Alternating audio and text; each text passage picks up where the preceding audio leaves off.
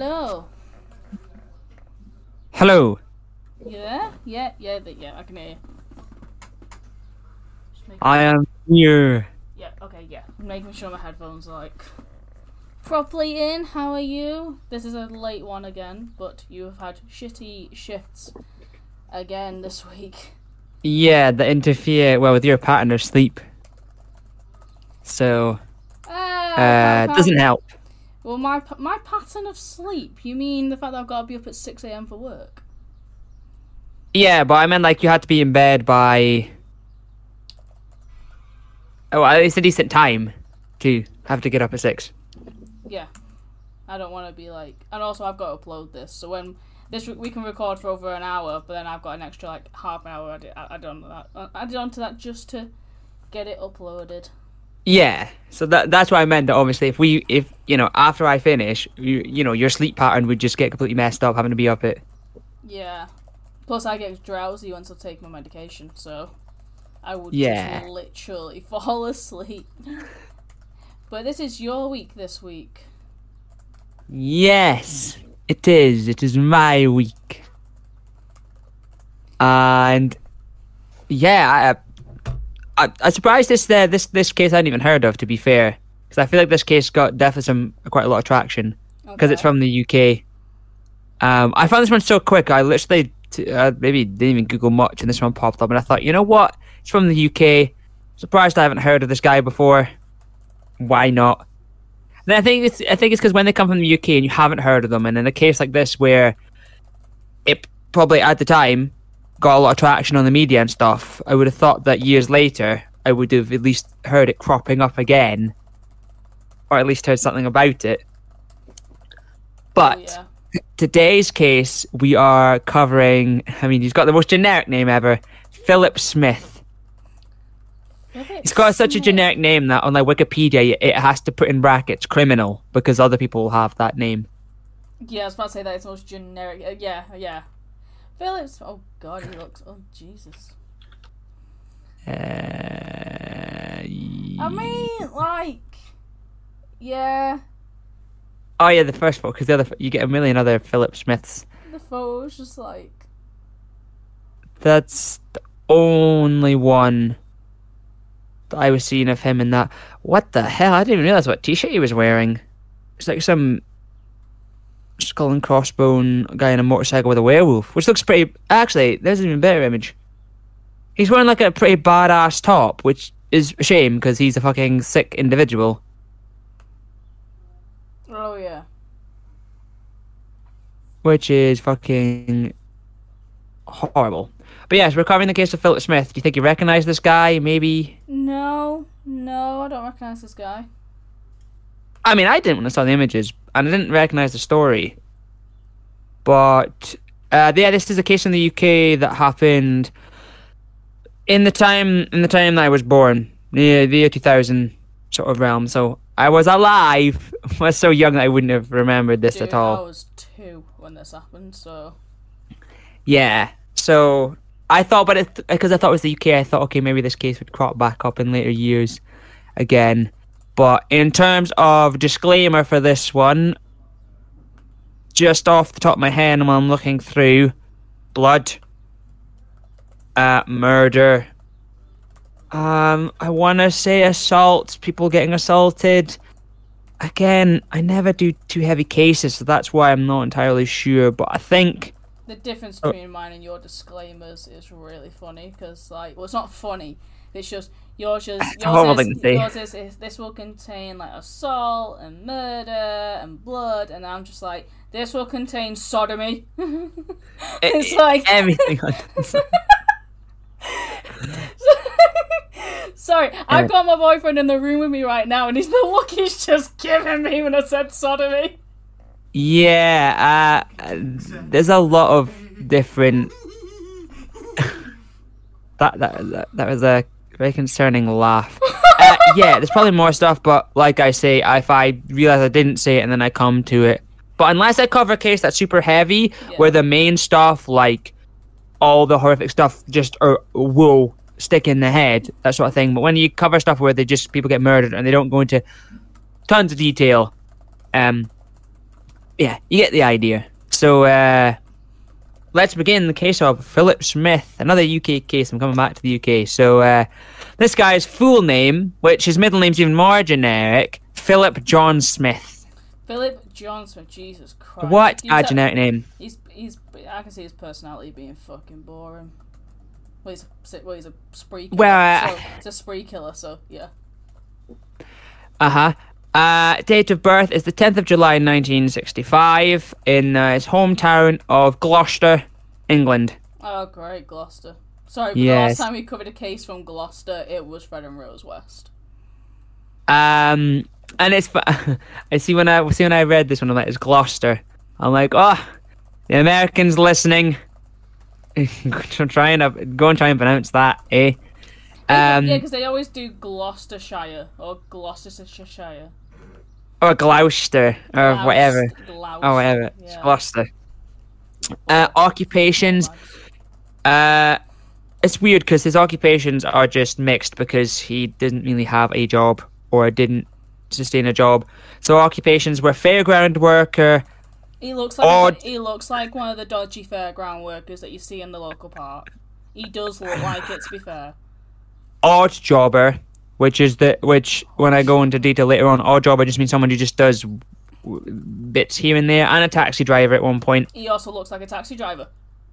Yes. He does look like he drives black cabs and he moans about Uber. Yeah, well, Uber wasn't around in 2000, was it? If he was around, if he was not... Oh, if he didn't murder anyone, and he was still a taxi driver, he'd be a black cab taxi driver kicking off about Uber. He definitely would. Black. Yes. And he has 3 children. Who the fuck has shagged that? I mean... I never like to judge people's appearances, but in cases like this, it's like, yeah, taking one look at that guy, I'm like, oh dear. We've said this before. If this was anyone else on the planet, we would not make fun of their appearance, their penis size, or anything like that. But when they're a murderer, it's fine. Don't make fun of anyone's penis size. We made fun of Golden State Killer's one because he had a micro penis that apparently had the texture of sandpaper. He had a sandpaper chode. Na na na na na na na. Yeah, he did. Yeah, but that was funny though, because he was a fucking sick individual, so he deserved it. True. So yeah, well, I can't say the other stuff because it'll give away what he does. But you can all probably guess what he did. So yes, let's go into this man's background. So, Philip John Smith was born at the City Maternity Hospital in Gloucester on the 10th of July 1965. He was the oldest of 5 children to sawmill labourer Henry John Smith and his wife Rose Smith nee Wilkins. Smith's family initially lived in Midland Road, and this is how I found this case because, well, if you know anything, Smith's family initially lived in Midland Road, where they were neighbours of serial killers. Fuck off. Fred and Rose West. Fuck off, nah, no way. Before moving to Haley's Road on the Coney Hill Council Estate in 1971. This is a bigger crossover than when Hannah Montana and That's So Raven went with Sweet Life. Whoa. I mean, if I was going to give an example of a great crossover, it's Fairly Odd Parents and Jimmy Neutron. I mean... what a crossover that was. You went straight for Nickelodeon and I went straight for Disney crossovers. But so they lived next door to Fred and Rose West when he was growing up. Midland Road. It just said they were neighbours of the serial killers. So maybe they were... No. Neighbours could have meant like just in the street. I'm not entirely sure. Yeah, but you would have met them, probably interacted. Yes.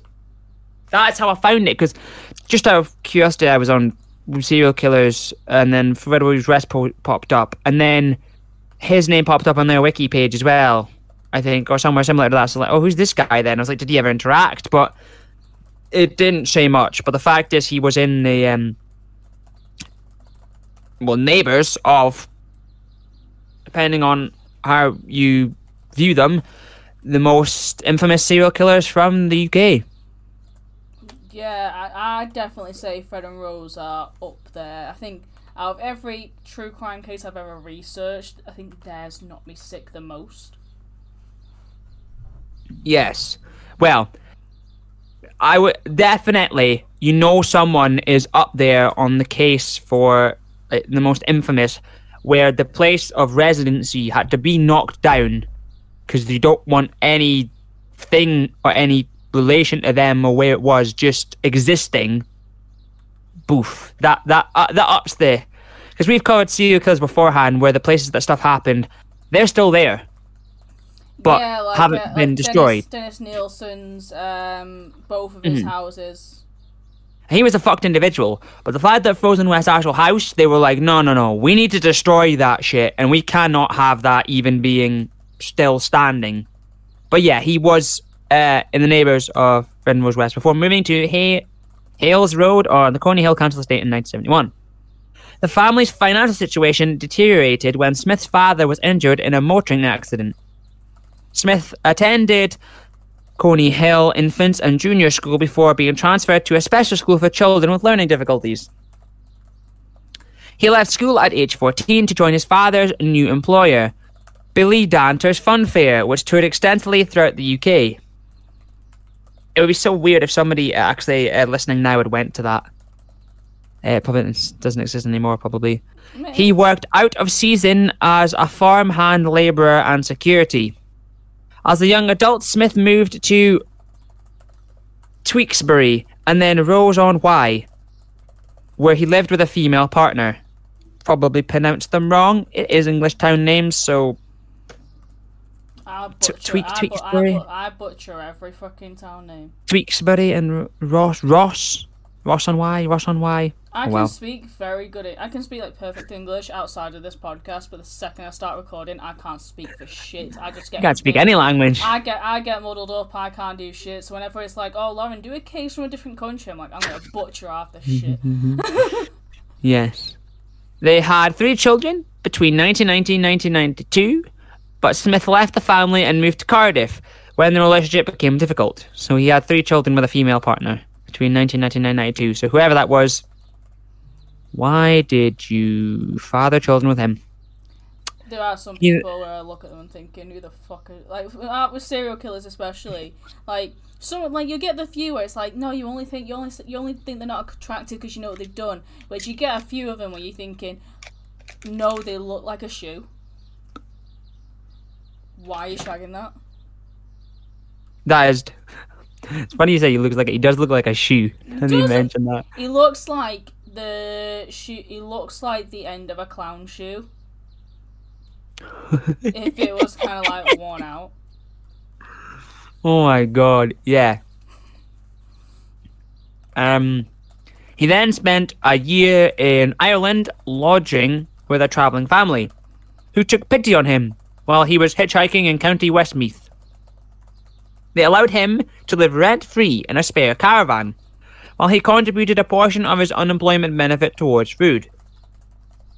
However, they asked Smith to leave when they became uncomfortable about sexual remarks he had made to young women in the family. Way, he's a pedo too, what a shock.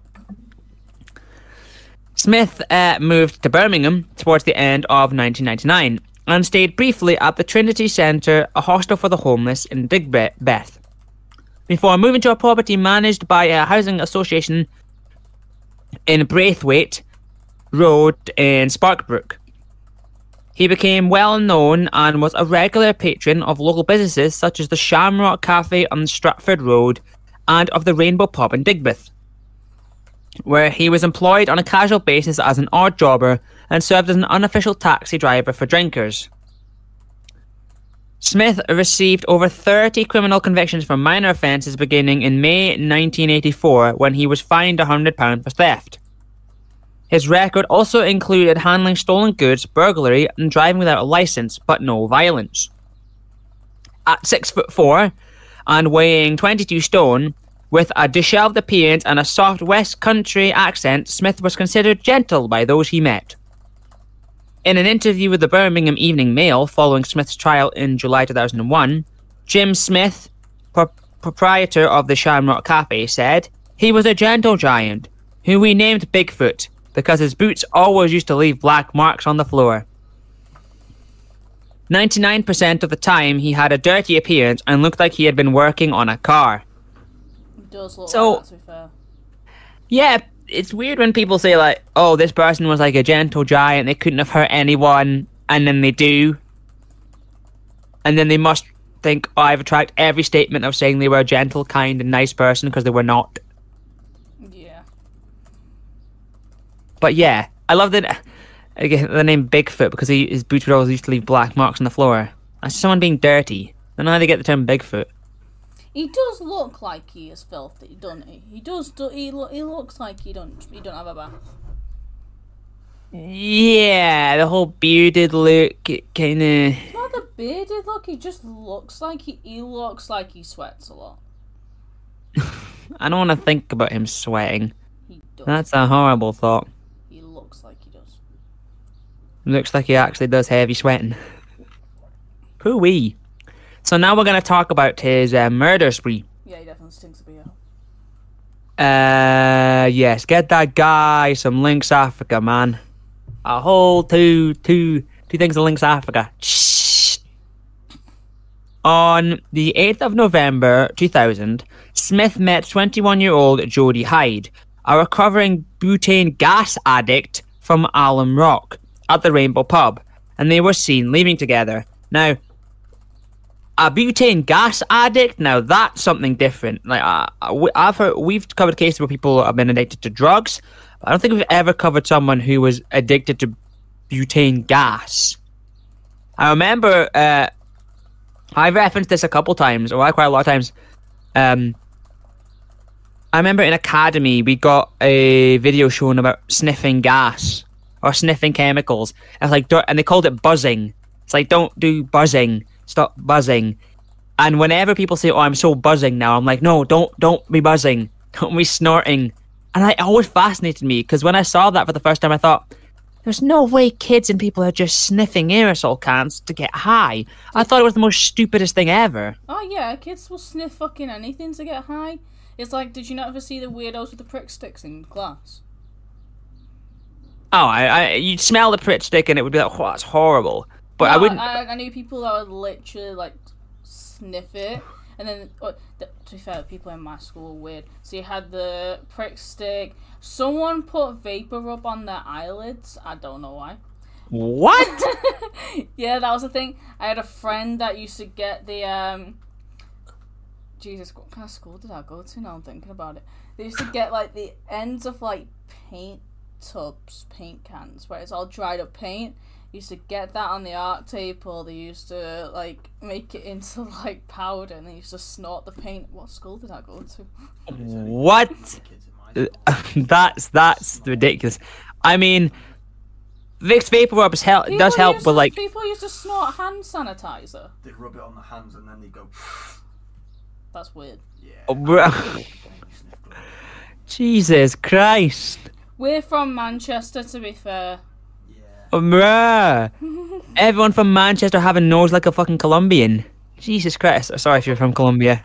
That was a joke on the cocaine. But if someone from Colombia is listening, they're like, oh, we can't lie.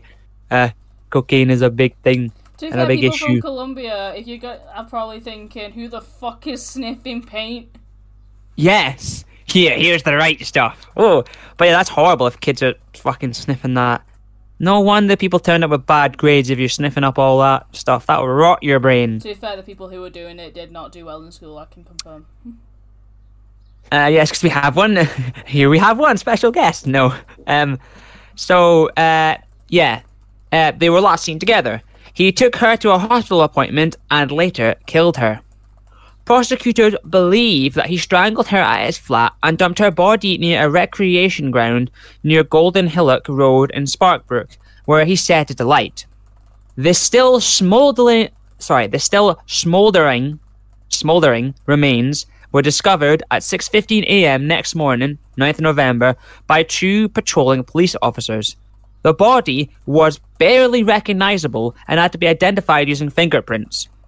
A subsequent post-mortem concluded that she had been strangled before being rolled up in a carpet and set on fire.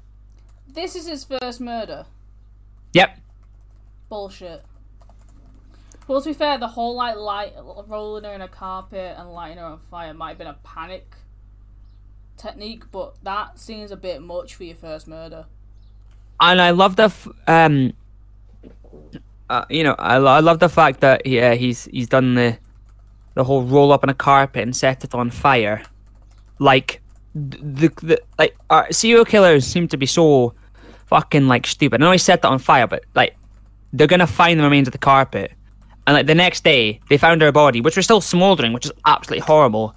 But like any extra pieces of stuff that they use is more stuff to be found. And I say it in the love way, because I love how stupid serial killers are, because they don't realise that if you commit a crime, no matter what you touch or whatnot, your prints are on that shit. So the more stuff you use, the more stuff that has your prints on it, and the more stuff you can be linked to. I don't get that, you know. And to be fair, that's an absolutely horrible way to die, though, is to be set on fire. Which, presuming she was dead and then he burnt the body. But then 3 days later, Smith met Rosemary Corcoran, a 25-year-old mother of 3 from Castle Vale, at the same pub.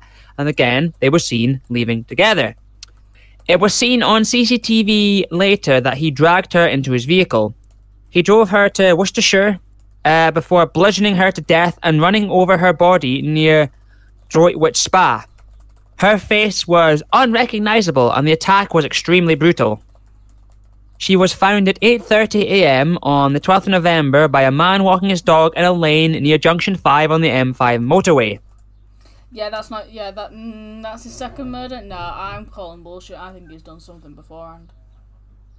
That's what the Wikipedia page said, that there's nothing before that. Oh yeah, I know, but they could... I feel like there's something that he's not confessed to that could have happened, because you don't just jump straight away into doing something brutal like that with no build-up. Because this just seems random. Yeah, I did think that when I was reading this, but I thought, well, you never know how someone's mind truly works, so something could have happened, but only as much evidence as that can be getting out of him, or how much he wants to say, you know, and that sort of thing. But again, sadly, it's one of those cases where just a random person just doing a daily task, in this case it was a man walking his dog, finds a body, and the fact is he was running over a body, and when it said face was unrecognisable, I can imagine he was just driving over her face. Yeah. And that must be a horrible sight to just see in the morning when you're walking your dog. Smith's third victim was Carol Jordan, a 39-year-old care home worker and mother of 6 from Basil Heath, who was killed as she walked to work. Smith hit her from behind while his car was driving back from Worcestershire, fracturing her hip. Fearing that he would be caught, Smith moved her to another location and beat her so much that dental records were required to identify her corpse. The body was discovered at 8:50 a.m. on the 12th of November on Parkland next to Bell Barn Road, Lee Bank. Now, in terms of the investigation, because this man's committed 3 murders, very close to each other, what the actual fuck's going on here? Very, very... very weird. There's no, like, you know, nothing that, I mean, if what people were saying, that he was a gentle, kind human being, for this stuff to just happen, it's just like, how does this happen out of the blue? So, when staff at the Rainbow Pub, the one that he did the weird odd jobs and shit at, which I believe, if I'm correct, Rainbow Pub, I think it still operates today. Yeah, the Rainbow Pub Digbeth. It's one of iconic Digbeth pub. Must be weird to for the people working there, or people that know the history, or people live in Birmingham. If you're listening from Birmingham and you know about the Digbeth, how did you pronounce that then? Birmingham. Oh, I thought you said Birmingham. I was like, it's Birmingham.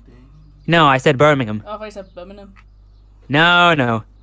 I'm not going to even attempt a Brummie accent, but if there's people that are listening, maybe they didn't even know that there's a serial killer that obtained victims from here because he worked in the pub doing all sorts of stuff. But yeah, when staff at the Rainbow Pub told Smith of Corcoran's disappearance on the 13th of November, he telephoned the police station at Castlevale saying that he wished to give a statement.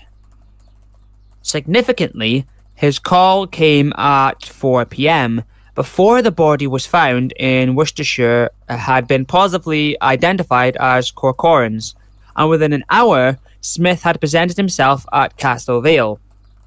So, it's always that thing of you research a case and it's just like, oh, the killer phones the police to be like, oh, I to try and deter the fact that it's them phoning the police, and then I'll give a statement and this sort of thing. Something's happened, but reacting so quickly is a massive flag to give that sort of like lead the scent off. Or in my eyes, it is. As soon as I hear about the of a killer, just like after them, there's word going about someone disappeared. Oh, I'll just phone the police. I know some. I'm gonna speak about something like this. So, because actually, Detective Constable Ruth Wilkins later recalled Smith's phone call.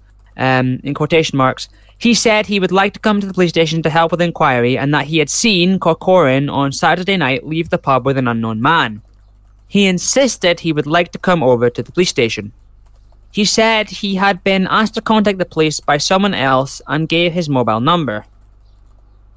In his subsequent statement, Smith admitted to being at the Rainbow with Corcoran and a male friend, but claimed they were later separated when they went to another pub, the Kerryman, and the male friend was ejected. Smith said that he and Corcoran then went to Monte Carlo's, a nightclub in Handsworth, and that when they left sometime later, Corcoran was confronted by a man he described as a teddy boy, with whom she had argued at the Kerryman. Now, I meant to write down what a teddy boy was, because I wasn't entirely sure. Teddy boy? Yes. Oh! The whole rock and roll thing. I want a teddy boy's even. Was it? There's no way someone was a teddy boy still there and then. And why he used the phrase teddy boy? Because the teddy boys were like the people that were the fans of that's a hairdo and a half. Yeah, the teddy boys were like the people that were into like rock and roll and the rhythm and blues stuff, but did the heavy smoking sort of stuff. Well, this article here says Britain's original teen rebels for the time, when in that time what they were doing was considered rebellious, and in these days that word means something different. But the fact to be fair, people still use like different terms, like kind of like that don't really apply anymore, or no one really calls people that anymore. Well, that's true. I mean, like, I used to work with someone who still used the term chinwag, and I hated it. Well, would he just like sit there and actually say, "Oh, do you want a chinwag?" Go for a cheeky chinwag, like, what the fuck are you saying? And I knew what he meant, but I'm looking at him going, no one says that anymore. A chinwag is just like a conversation for people who don't know. Yeah, it means conversation, but no one calls it a chinwag anymore, and I looked at him and like, I don't... Wait, why is he even called a chinwag? Oh, to be fair, Jacob calls it a chinwag. I don't know, he's so old. Maybe it's just from certain areas, but like, I wouldn't say phrases like that. I mean, times are definitely changing, because now than ever, the way the youth say stuff, adults have no idea what any of the youth slang is. Well, yeah, right, so this is a funny... So, for a prime example of that my boss at work, he calls WhatsApp WAP, and I'm like, don't say that. He puts it in work emails, I'm like, don't say that. And he'll just be like, well, that's just my abbreviation of it, and I'm like, well, he's saying WAP because that was the original abbreviation for the internet back in the 80s, which no one uses anymore, especially not now, based on what the term WAP now means. I know what the term WAP means. And I'm like, oh, Chris, you can't put WAP in a work email. Like, it's called WhatsApp, not WAP. And he goes, yeah, but it's just my abbreviation for it, and I can't go up to this almost 60-year-old man and tell him what WAP actually means in a work environment. It's one of these situations where I just tell folk, if I don't know what the meaning of something is, I'm like, I'm going to go in Urban Dictionary, because Urban Dictionary is one of the best sources for just finding words that you just think, what is that? And like, I'd go to that guy and go, look, type this into Urban Dictionary, and it'll tell you what it actually is, and then you'll know what you thought it was isn't. Because all those words that aren't in the dictionary, someone goes, well, that's what I think it means. And it's like, no. Go to the Urban Dictionary, which is the internet's dictionary, where there's a ton of people who will put in stuff that they all know that what it means. So if you go and Google, well, actually, I'll do it now. I know that's a bit of a diversion. But I swear, if I go and, what does he put in all caps, or does he just do it? Yeah, he just puts. Yeah, I mean, as soon as I've googled WAP, W-A-P. Yeah. Yeah, well, the first thing that comes up is exactly what I thought it would be. So if he's listening, related to the song WAP by Cardi B. It stands for wet ass pussy. Yes. Yes.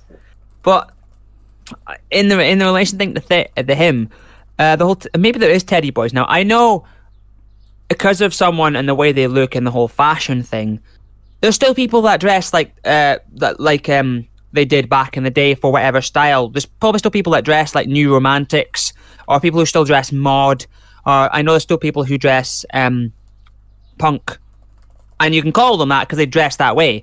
Like with us, people might say, well, emo isn't as big of a thing as it maybe was in its heyday, but people still dress like that. People still dress goth. You can still call them that. Oh, yeah. I just thought in the sense of teddy boys, or the people that dress like 1950s rock and roll, isn't as prevalent now as other styles of fashion from back in the day that people still dress now. And I know trends and stuff die out, but I think like certain subcultures, like calling someone emo isn't going to die out, because there's a lot of people that still dress that and it's still a popular thing. Yeah. But in 2000 maybe there were still teddy boys, but I've just not seen. Maybe if you're listening and you do dress like you're a 1950s in a 1950s rock and roll band, good on you. But I feel like out of any sort of like fashion sense, music wise or whatnot, that's kind of dead in the water now. But yes, he described the man as a teddy boy whom he had argued at the Kerryman.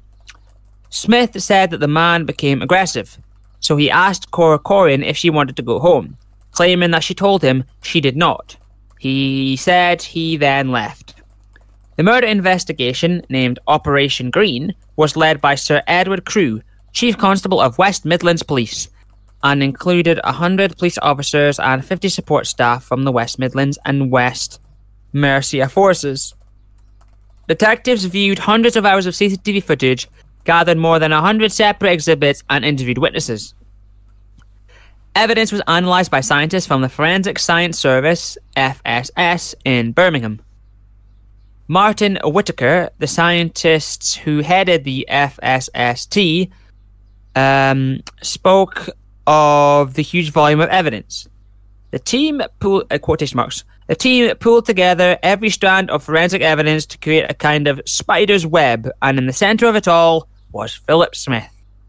In 20 years of working for the FSS, I have never had to deal with so much evidence in relation to one suspect. It was quite overwhelming. Obviously, he would have said that in a Burmese accent, or the West Midlands. That's a horrible attempt.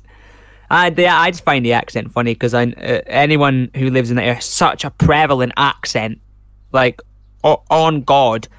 The amount of like interviews I've watched for bands that have come from the West Midlands, and the accent is just so strong.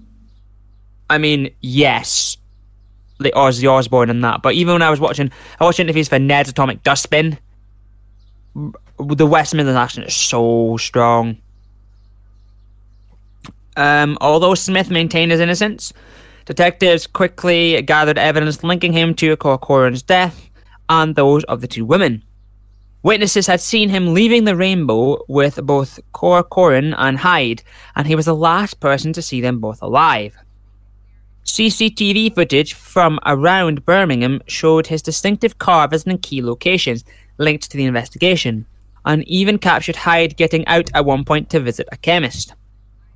Smith was seen buying petrol from a filling station and driving near the area where Hyde's body was later discovered.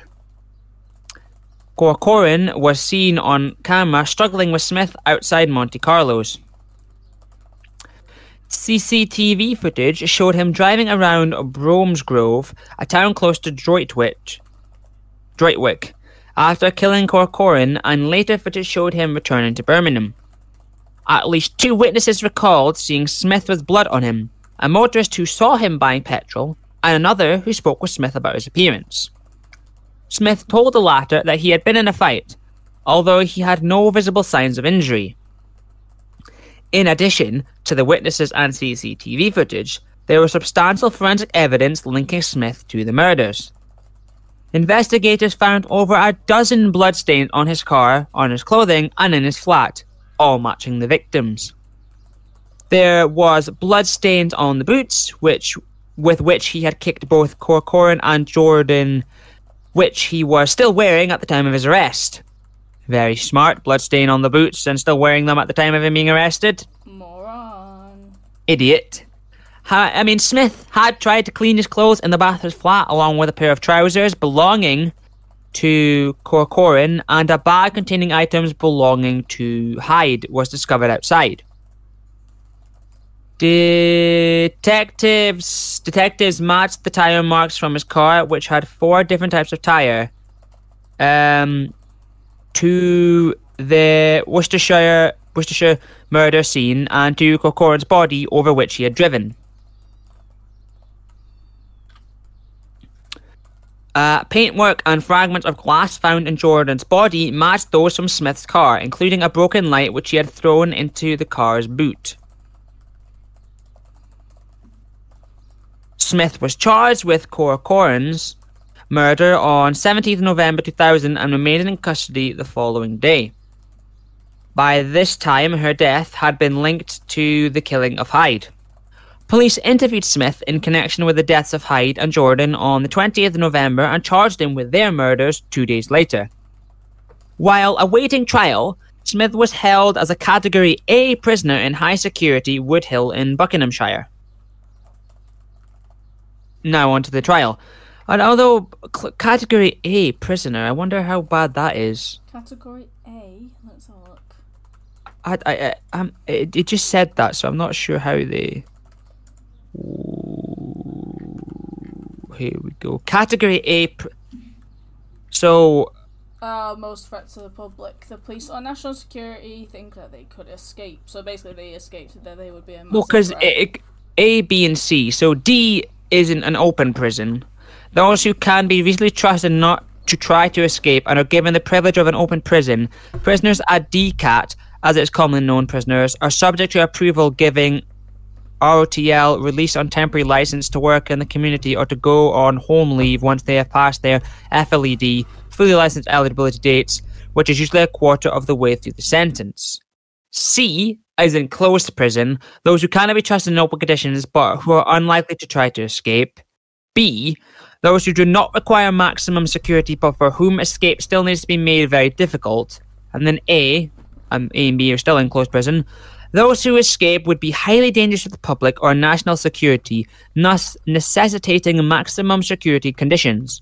Offences that may result in consideration for Category A or restricted status include attempted in brackets murder, manslaughter in brackets attempted rape, sexual assault, armed robbery, wounding with intent, kidnapping, importing or supplying Class A controlled drugs, possessing or supplying explosives, offences connected with terrorism, and offences under the Official Secrets Act. Okay, so the fact is he's at the top, dogs. He's an A. He's with the top ones. He is, because he's in closed prison. So, yeah, my man is deemed just a fucking highly dangerous. So in terms of the trial and sentence, Smith's trial began at Leicester Crown Court on 3rd of July 2001, where he pleaded not guilty to the 3 murder charges. I must say, it's Leicester. That's what I wanted to say, because I know the Americans, if they Google this case, Leicester.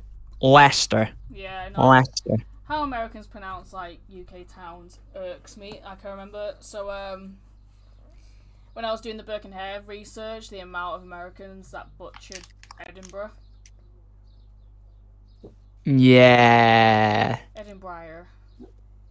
Or Edinburgh. That was another one. I mean, I didn't say in the episode, but you did pronounce the Scottish places correctly. Well, they're not hard to really pronounce, to be fair. That's why I don't understand why is it so difficult when they say Edinburgh. They just go Edinburgh.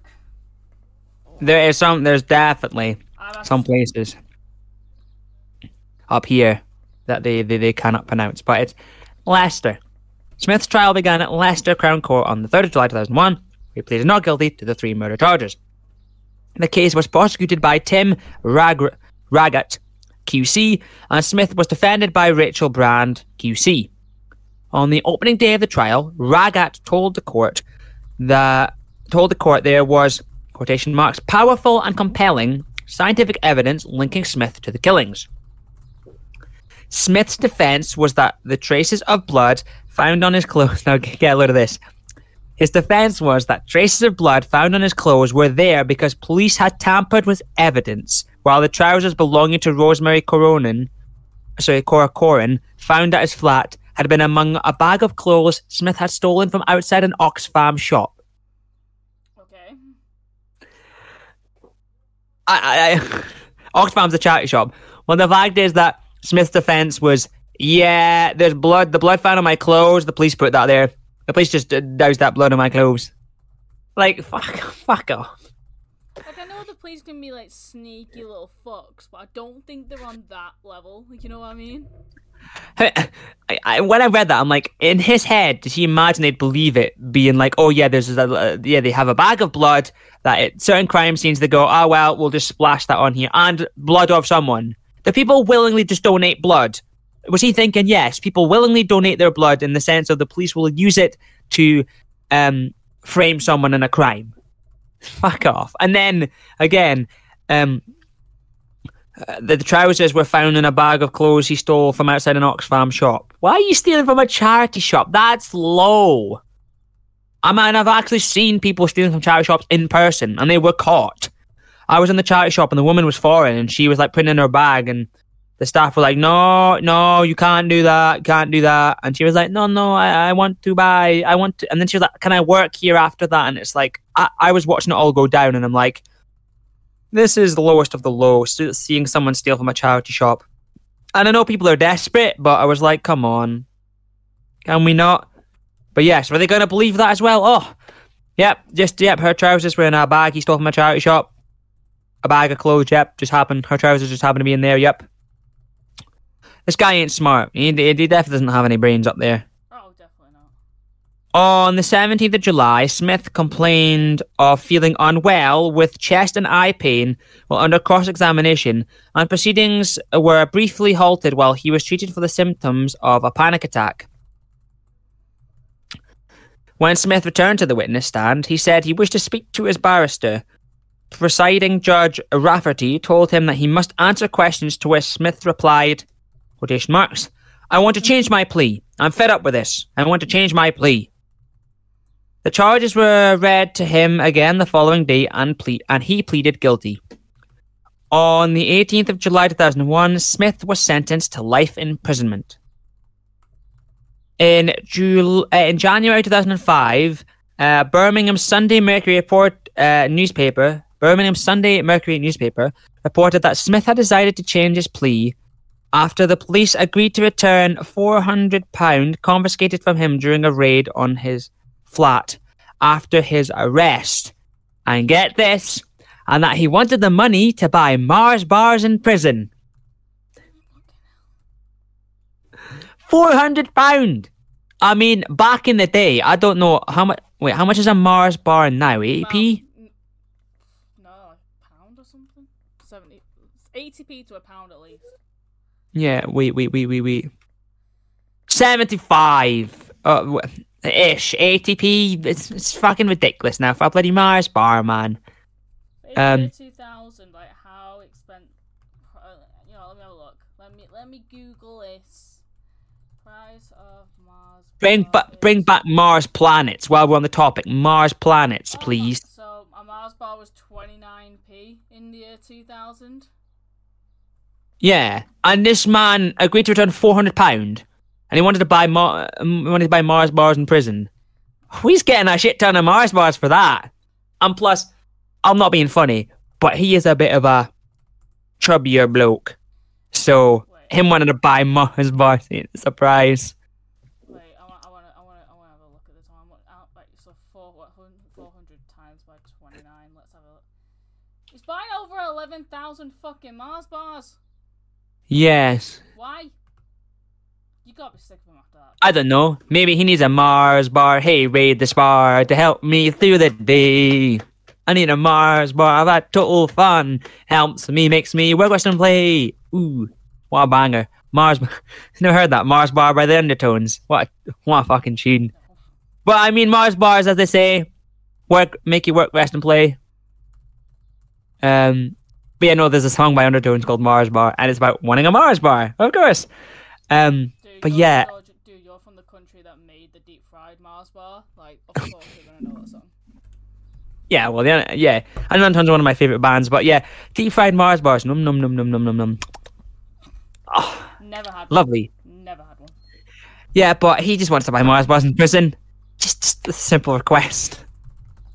It's just funny because it's just the way he's a bit more chubby of a person. Of course he wants to buy the Mars bars, man. I mean, at least he picked a decent chocolate bar that he said, oh, I want to buy. You know, if they'd maybe said, like, if he'd said, like, oh, I want to buy Bounties, maybe they wouldn't have given him the money. Yeah, but it's the fact that he wants to buy 11,000 Mars bars. Yeah, he wanted the money to buy Mars bars, so yes, the 400 was all for the Mars bars. That's because he said he wanted the money to buy Mars bars. Didn't say anything else, so, you know. But, passing sentence, Rafferty said, quotation marks, you robbed 3 innocent ladies of their lives. I suspect that their families will suffer the more as they simply don't understand why you did. The brutality of these ladies' deaths, designed by you to evade discovery, showing the coldness with which you dispatched them, is appalling. You should clearly have faced up like a man at the overwhelming nature of the Crown's case against you, but you chose to put the victims' families through misery, which you compounded by this trial. The motives for Smith's actions remained unclear after the trial. So that's what I'm saying. There's no motives. They've remained unclear. They don't know why. But police believed, quotation marks, lack of permanent sexual relations had been a contributing factor. That's what the police said. But I don't believe a lack of permanent sexual relations. So basically, the police have said the reason why he's killed these 3 women is because he wasn't shagging enough. That's what they believed. Fuck off! Go have a wank, you weirdo. Go buy a cock ring. Go buy a freaking fleshlight, you psycho. Well, how much is a fleshlight in the year 2000? Probably fucking dirt cheap, because the fucking, I've known people who have bought them, the weirdos. They're cheap anyway. Just do some weird shit that is not murder. Wait, are sex toys very cheap? Yes, sex toys can be cheap. Just go fuck a donut. I don't care. How much were yours? How much were mine? 20 quid each. Like, but still, oh no, I didn't know you had any. Whoops. Yeah, I don't care. But still, just go put your dick. Go in the back garden. Put your dick in a hole. I don't fucking care. Go put your thing. Go put your fucking tiny dick. 'Cause he's definitely got a tiny dick. Go put your tiny non-existent penis in a random fucking hole instead of fucking murdering 3 women. Yeah. No, that's not a fucking excuse. I didn't get shagged. You didn't get shagged enough. Permanent. Yeah, I love and the way the police worded it with the whole permanent sexual lack of permanent sexual. They didn't say like wasn't having sex. They had to say lack of permanent sexual relations. Basically, didn't have a girlfriend or didn't have someone he could routinely have sex with. Yeah, but there's people who don't have girlfriends. How can that be a factor? Like, yeah, but there's people who don't have girlfriends that just fuck fucking sex toys. They fuck like inflatable shit. There's fucking grown men that rub themselves up against balloons to get a wank. Like, come on. Like, there's people doing that shit. Do not give me this bullshit that this man wasn't shagging enough or didn't have a girlfriend and that's the reason why he murdered people, when there's people rubbing their dicks against cars. Fuck off. Bullshit. That is true. And, I mean, I said this many times beforehand, I don't have a girlfriend. And I am a virgin. Yeah. But have I ever had thoughts about murdering women because I haven't managed to get a girlfriend in a long time or ever had sex? No. Exactly. So, and also, that weird guy from America from My Strange Addiction who shagged his car, he's got a new car now and he's shagging that one. And you don't see him fucking murdering people, do you? No. Go shag your car, mate. I was going to say, when you mentioned the car thing, I was like, yeah, you're definitely mentioning the My Strange Addiction car guy. He's a taxi driver. Why the fuck doesn't he just go shag his fucking taxi? I mean, half the black cab drivers won't do that anyway. I mean, they seem like it, that passionate. Well, it was like an unofficial one, but yeah, no.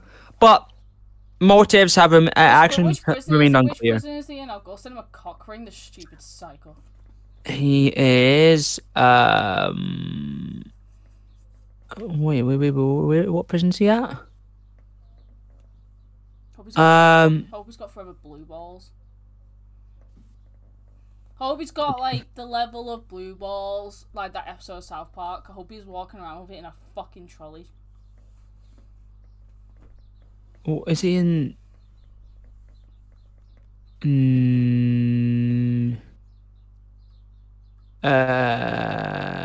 Maybe HM prison, Wood Hill, maybe?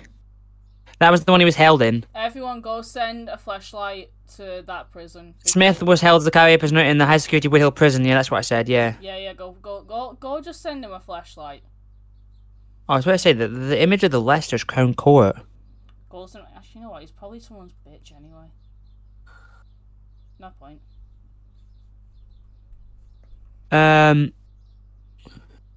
Anyway, continue.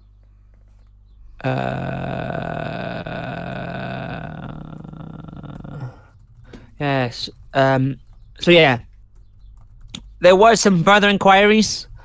As a result of their inquiry into Smith's background, police launched an investigation into the death of a fourth woman who was discovered to have had links to him, Patricia Lynott. A 47-year-old divorced mother of two had moved to Birmingham from Athlone during the mid-90s. On the 23rd of October 2000, while she was employed at the Rainbow Pub as a cleaner and to look after the licensee's children, she was found dead in the bathroom of her flat on Max Stoke Street, Broadsley Green. Police believed at first that she had died of natural causes.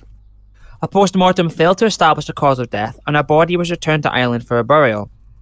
Because Lynott had worked alongside Smith at the Rainbow, West Midlands police wished to re-examine the cause of her death. Told you. Now, interestingly, with the last name Lynott, I was like, is that Phil Lynott? Was she a relation to Phil Lynott? Maybe she was. That would be. You know who Phil Lynott is, yeah?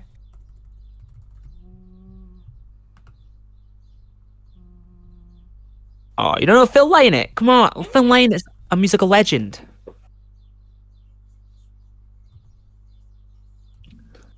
Tonight there's gonna be a jailbreak somewhere in this town. Oh. And he's Irish. Yeah. You know who he is now. Looks familiar, yeah. Oh, wait, yeah. Thin Lizzy? Yeah. Yeah, so I just realised that she might actually be related to him. And she was obviously Irish if she went back to Ireland.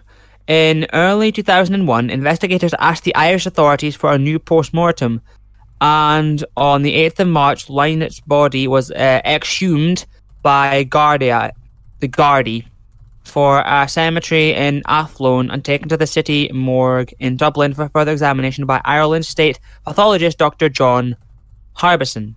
Gardaí is just the Irish police. You'd fucking hate having that job, wouldn't you? Like, having to exhume a body that's already been buried for, like, a good few years at this point. Oh, fuck that. You don't need that job. I mean, yeah. Someone's gotta do it. That's... Yeah, because exhume is when you dig out the body Yeah, exhuming a body is a body that's been dead for a while. It's already been buried, so they have to dig it back up, take it to a morgue, and do another examination on it. Yeah. Yeah, well, no one knows how to bury my sweet Virginia Madison. Oh, the exhumation of Virginia Madison, absolute banger. Strung out. Just because the one time that I can reference that song because someone was exhumed. So go listen to that song. I absolutely love Strung Out. Yes, however, the results of this autopsy also proved inconclusive. An inquest into Lynette's death was held at Birmingham Coroner's Court in January 2003. The hearing was told that marks found on her back and an arm may have been bruising, but the pathologist who conducted the original post-mortem could not be sure how she had died because her body had lain undiscovered for up to 7 days. It was also said that despite her connection with Smith, police and 4 pathologists had failed to establish that Lynette had been murdered. The coroner's jury returned an open verdict. Police also conducted a routine re-examination of other unsolved murder cases dating back 20 years in areas where Smith had lived.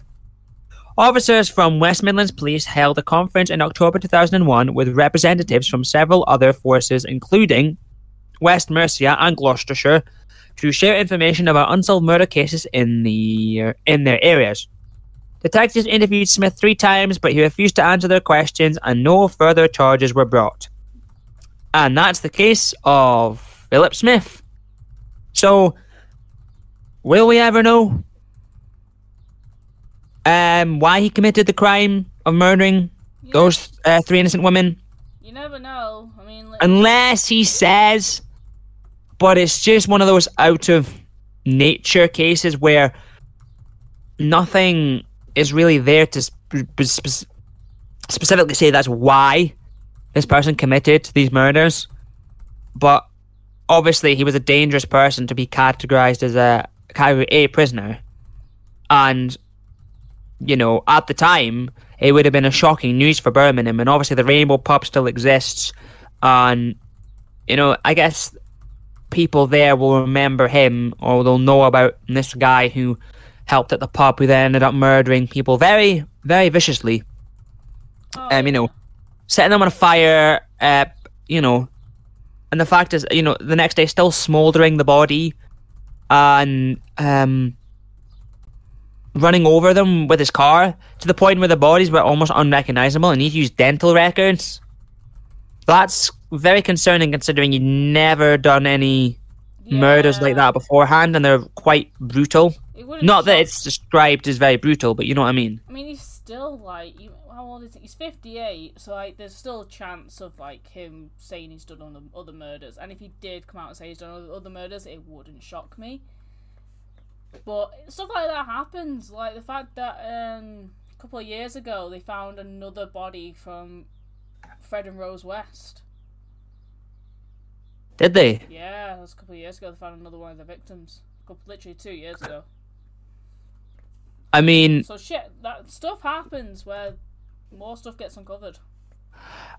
I mean, you know, they did the right thing on when they do further inquiries or examinations. They look into other bodies found within the same area. It just baffled me how, like, after they've exhumed the body, they spot bruising.